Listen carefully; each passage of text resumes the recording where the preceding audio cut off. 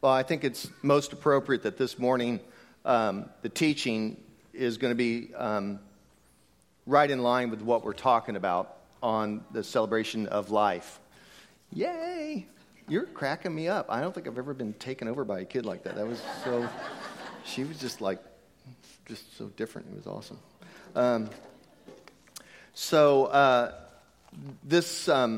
This teaching this morning is not connected to any series that we're doing. It's just standalone. I just felt moved by God that we should talk about this, and it's really about the meaning of life.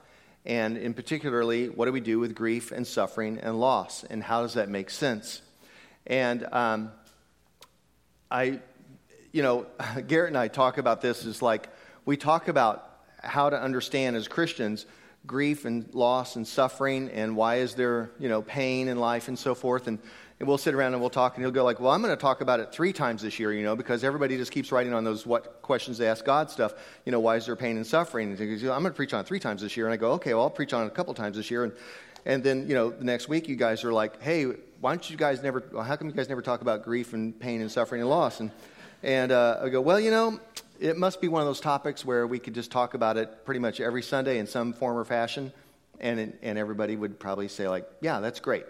And I'm going to tell you that this morning we're going to take a different spin on it, and I'm going to go to Ecclesiastes. So if you brought on your smartphone, if you actually brought a Dead Tree Bible, or something like that, or on your iPad or whatever, and you want to look up Ecclesiastes chapter 3, the very place where the opening song, as Charlie said, you guys were standing out in the lobby, missed the Birds Turn, Turn, Turn song, To Everything's a Season, and it was wonderfully done by Ben and everyone. But Ecclesiastes chapter 3, and you'll want to look at it because it's worth looking at, and that's where we're going to take our text. And so the different spin you'll see, we're going to take a wisdom approach to understanding the meaning of life. And so we have to begin with this question. With so much pain, suffering, and grief and fear in the world, is life meaningful?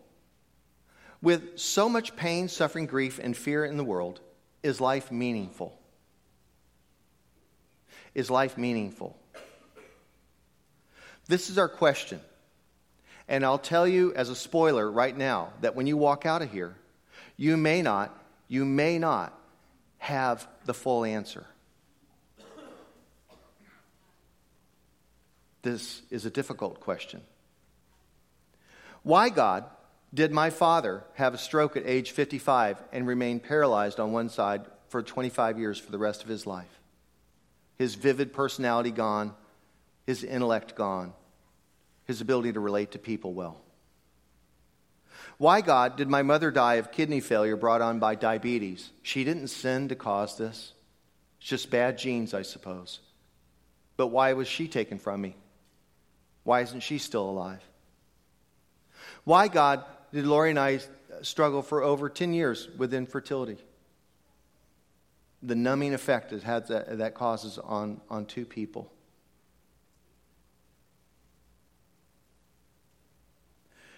With so much pain, suffering, and grief and fear in the world, is life meaningful? And then here comes Solomon in Ecclesiastes, and this is his answer out of Ecclesiastes chapter 3, verse 1. There is a time for everything, a season for every activity under heaven. He begins. He's saying there's an appointed time for everything under the heavens. Everything has its time. Everything belongs. Everything has a place, a moment, and a reason, and a purpose. And immediately we find that Solomon does not believe that God is weak, or that God is absent, or that God has somehow wound up the clock on the universe and then he went off to have a lunch break. He doesn't say that God is on some sort of journey, like God's just learning like the rest of us, and he's just going to figure this out someday, but in the meantime, we all have to struggle. Solomon's not saying that evil wins in the end.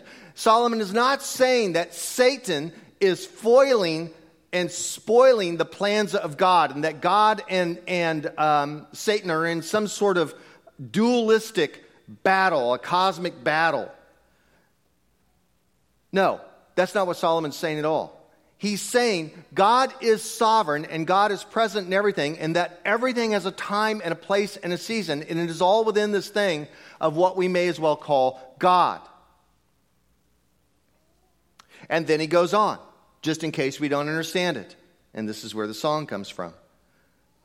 Verse 2, a time to be born, a time to die, a time to plant, a time to pluck up what is planted, a time to kill, a time to heal, a time to break down, and a time to build up, a time to weep, and a time to laugh, a time to mourn, a time to dance, a time to throw away stones, a time to gather stones together, a time to embrace, a time to refrain from embracing, a time to seek and a time to lose, a time to keep and a time to throw away, a time to tear and a time to sow, a time to keep silence and a time to speak, a time to love and a time to hate, a time for war and a time for peace.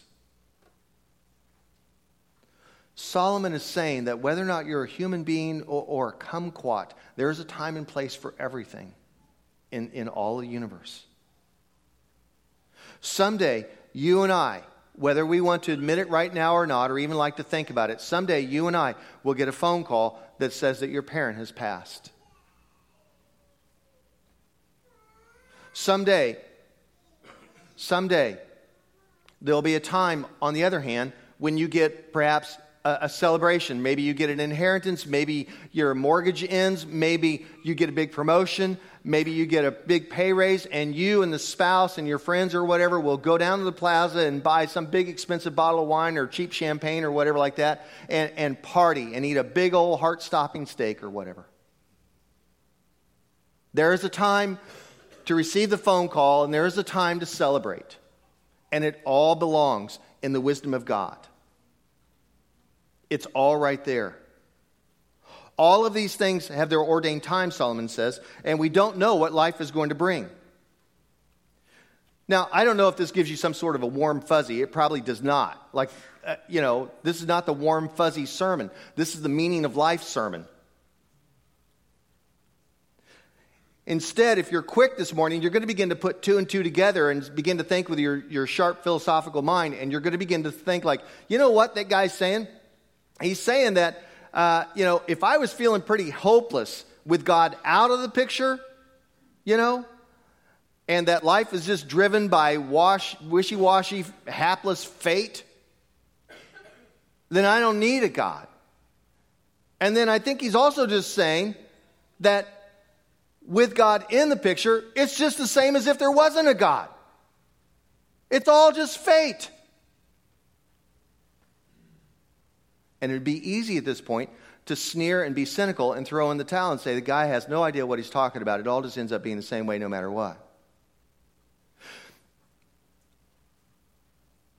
Here are some foundation blocks, and I don't expect you to memorize these, and that's why I'm not going to put them on a screen or on a board or anything like that.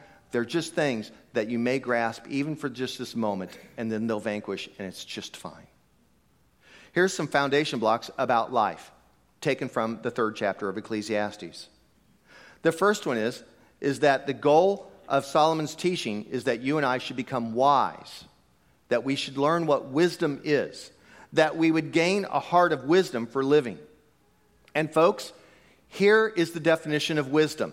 And I'm giving this to you from Gerhard von Rad. I like saying Gerhard von Rad, a German theologian from the 20th century, Gerhard von Rad. I say it sometimes like Tourette's, Gerhard von Rad. But I like saying Gerhard von Rad. Gerhard von Rad said this, and if you want to write down anything this morning, this may be good, but you probably won't need to. Wisdom is learning how life works. Wisdom is learning how life works. You do this all day long. If you're a dad or a mom and you have a kid who's got a longboard like my son, and all summer is like, put your helmet on. Why do we want, none of my friends are wearing a helmet. Okay, that's fine and dandy. I don't care if you break your wrist or both wrists or you crack your knees or your ankles or hurt or get bruised up. I really don't care. All that heals. But if you splatter your brains out on the street when you fall off that longboard and you're a vegetable, your mother's going to be very put out. Wear your helmet. I should know. I'm a wise guy, and I have splattered my brains on the street before when I was a kid. It's not fun. Wear your helmet. That's just wisdom. That's just learning how life works. Right? Right in there with parenting. You chug that Mountain Dew before dinner, and you're not going to have room in your stomach for all those wonderful vegetables. And the kid's thinking like, I already got that part down. That's exactly why I'm doing this. This is the way wisdom works. And our first thing to understand is that God knows how life works. God is wise. God understands how life works. God is wise. You look at the next few verses, verses 9, 10, and 11. What does the worker gain from his toil? Solomon says. I've seen the burden God has laid on people. He's made everything beautiful in his time. He's also set eternity in the hearts of people. Yet they can't fathom what God has done from beginning to end. Amen. Solomon's playing the devil's advocate here. He's saying what many might be thinking. What does the toil in life get me? It gets me nothing. But Solomon says it's not like that. God has put everything into a proper place. It all belongs. He has made everything beautiful in its time. Nothing is amiss. Better yet, we all know this innately, whether you're an atheist or an agnostic or a believer or a Christian or any other faith or religion out there.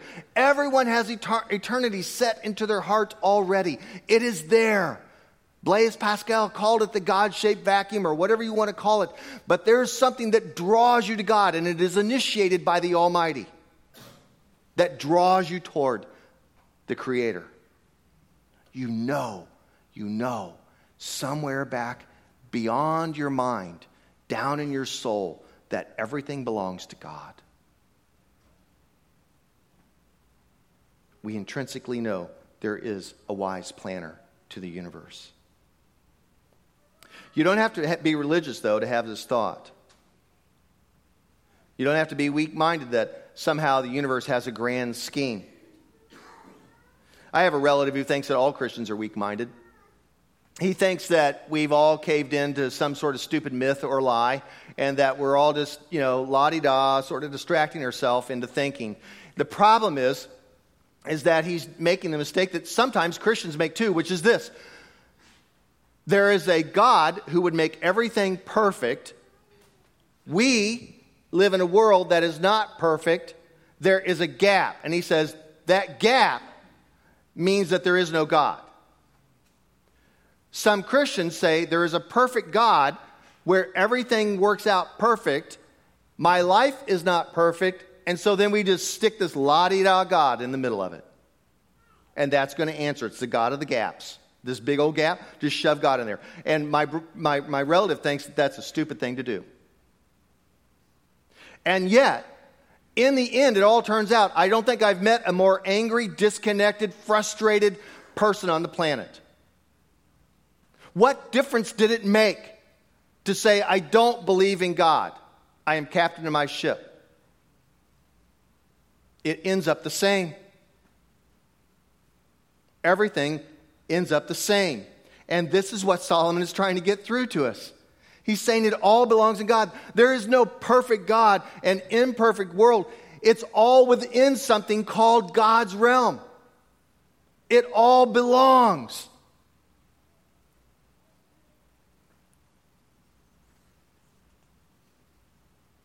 See, we all really are trying to ask God, why? Why? Why is there suffering and grief and loss and fear in the world? And God does not tell us why. God is mysterious, and that could be a cop-out until you dwell on it for a long time and study it, and you'll still end up saying, God is mysterious. There are things about God we don't know. And in our modern scientific age, that's a very difficult thing for us to swallow. There was a day when humanity believed that was a beautiful thing to say. John Calvin, I mentioned John Calvin earlier during the baptism, and John Calvin was one of the people who said primarily that God is a mystery. The smart people of the faith have come around to saying, like, God is a mystery. There are things we don't know. See, the deal is, everyone, we all want a roadmap. You want to know what's going to happen tomorrow and how you're going to get there and how much money it's going to take and when you're going to be done with this so you can move on to that. And you don't get a roadmap in life. You get a compass.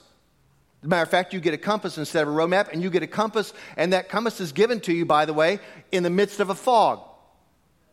a really, really thick fog on a very, very high hill.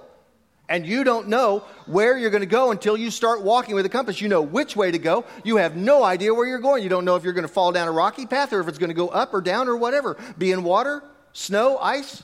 You don't know where it's going to go. You get a compass in life, not a road map.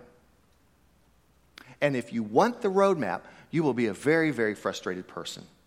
And moreover, you will not understand the heart and mind of God. You'll lose your soul. You will become a chronic worrier. I can't imagine how many millions and millions of dollars are spent in counselors' offices because of anxiety. And here we are, one of the most affluent, rich, well-to-do countries in the world. This afternoon, you can go to any restaurant you want. I have an idea where some of you are going to go here in just a minute. I'm going to let you know where you're going to go this afternoon to eat lunch. But we are the most anxious people around. And into this, Jesus Christ, in the Sermon on the Mount, his most famous sermon, he comes in and he says this. He gets it. He gets Solomon's wisdom. This is what he says. Do not be anxious for tomorrow will care for itself. You can only live one day at a time, everyone. That's why when we pray the Lord's Prayer, it says daily bread. Fundamental to Jesus' teaching about life is the same echo of Solomon's thought. Don't let what you cannot know destroy what you can enjoy today. Don't let what you do not know keep you from enjoying today. Daily bread, one day at a time. What will it add to your life if you worry all the time? Will it add anything to your life? And of course, in this day, in our medical age, you say, no, actually, it'll take away days of your life by worrying. Don't let what you can't know destroy what you can enjoy today. And I don't know how to give this to you in any better illustration than this. But I'm going to have to do this to you.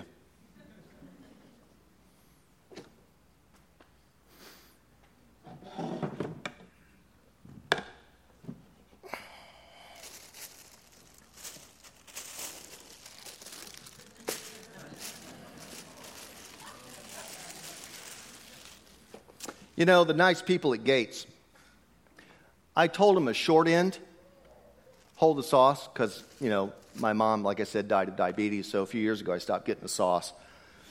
But when I'm up there, the nice people at Gates, I said, hey, can I change it to a slab? And they said, yes, sir, you can. I think she called me honey. And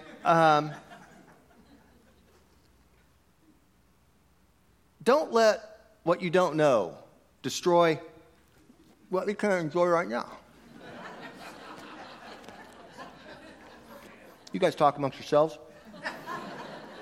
You might want to think about which barbecue is the best in town. Arthur Bryant's is a little peppery, isn't it? That smokestack, Casey Masterpiece. That's like that commercial grade grocery store stuff. But Gates, Hayward's is what I grew up on. Hard for me to get over there these days. But Gates, dry rub, I'm home. I told first service there'd probably be a mad rush after service to get up here and get on this slab. So I'm probably going to get more positive comments today about my sermon than I've ever gotten all year. Oh, Pastor, we love you. You see, what Solomon's saying is that you need to go enjoy a plate of ribs. That's what he's really trying to get at. I kid you not. He's saying, what can you enjoy? What can you add to your life by worrying? And what's to tell you? Do I have stuff all over me?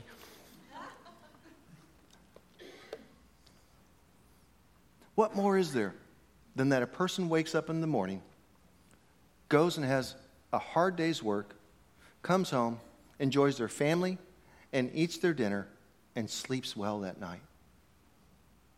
That's what Solomon's trying to get across to us.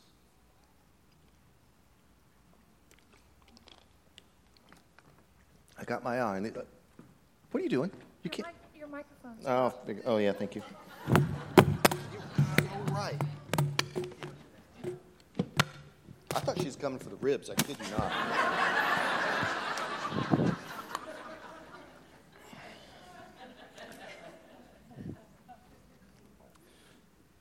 What can you add to your life by worrying? You see, if you're thinking cheaply and superficially, you think like, well, that's cute, but that's really, and that's goofy. But that has nothing to do with answering the question of the meaning of life. And I tell you that Solomon says, oh, yes, it does. It is the meaning of life. He is saying this just like Jesus and all the rest of them. Everyone in the wisdom tradition. Do not worry about tomorrow, for tomorrow will worry about itself. Each day has enough trouble of its own. Who of you by worrying can add a single hour to his life, Jesus says. And the answer comes back rhetorically, no one can. You have to enjoy each day. And these days, as the seasons turn, as Charlie was saying, and the leaves begin to change, and the air is crisp, is it not a time where we contemplate the meaning of life and we understand joy? And you understand now where you're going to be going to lunch today, right? Gates. And you understand that you have to say to yourself this afternoon, what more is there than to take each day at a time, not consumed by the cancer of anxiety and worry, and that your problems in your life, which are always there, and some of you have much, much, much worse problems than I can ever even imagine,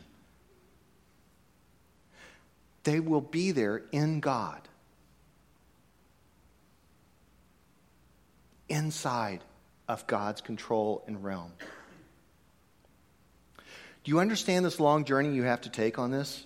This is not some flippant, cheesy greeting card answer that says, well, it all works out in the end. Good luck. No, this is saying from Solomon's mouth, from the teacher, saying the wisdom of life is to understand you must work hard at embracing and enjoying every moment, even in the midst of pain. Tears are legitimate. Sorrow is there. And when you have someone die who's close to you, you know that the world stops and life does not move on. Things are frozen in time. But you must rest in the sovereignty of God. There is no other choice. Ecclesiastes chapter 3, verse 14. Solomon, the teacher, says this: I know that everything God does will endure forever. Nothing can be added to it and nothing taken from it. God does it so that people will revere him. God does this so people will revere him. The disciples asked Jesus one time, why did that tower fail and collapse and kill those 18 people? And, they wanted Jesus to say, well, because those people were evil and they were being condemned and judged. And Jesus says, no, it's for the glory of God. And we sit around and say, that's the lamest answer I've ever heard. For the glory of God, those people were crushed by a tower?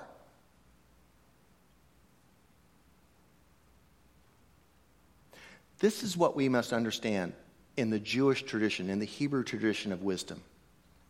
It's like my brother-in-law who passed away several years ago, who's Jewish. And he'd make these jokes. They're always kind of these funny, lame Jewish jokes. He'd say, how come Jews don't have necks? And then he'd go. and my brother-in-law didn't have a neck, by the way.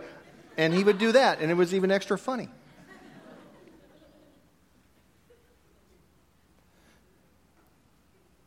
What do you do in the midst of pain and suffering and grief and fear?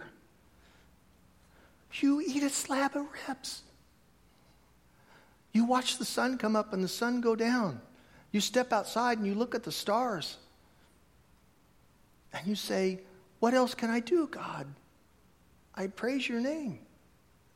When Jews mourn where there's a funeral, they have the Kaddish. They sing the Kaddish. The Kaddish is not a sad song. The Kaddish is a happy song about God.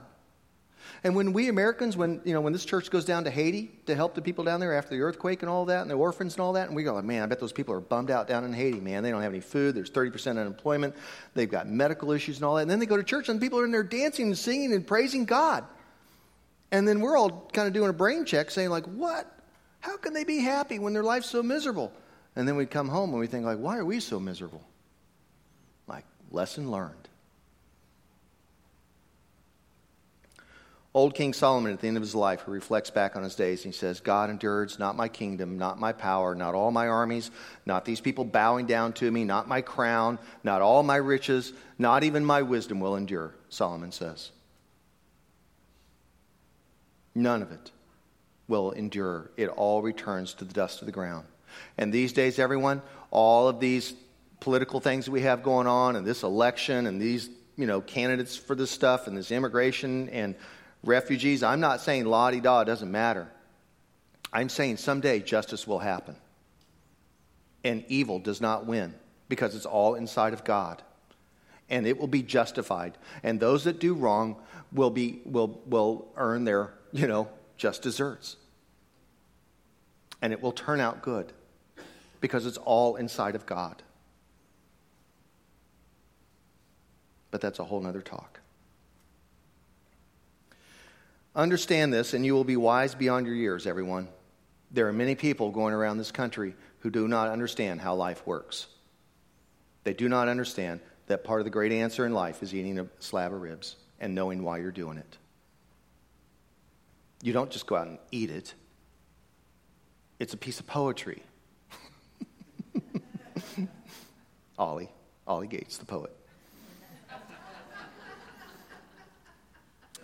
That's all I have to tell you. You must go out and enjoy life, no matter what is going on. This is not distraction. This is not ignoring it. This is not some sort of, I can't think about it right now stuff. This is saying, in the face of actually realizing and thinking about it, I am going to eat a slab of ribs. Do you understand? The same thing of why the little ensemble played music when the Titanic was going down. You understand? It's all you can do.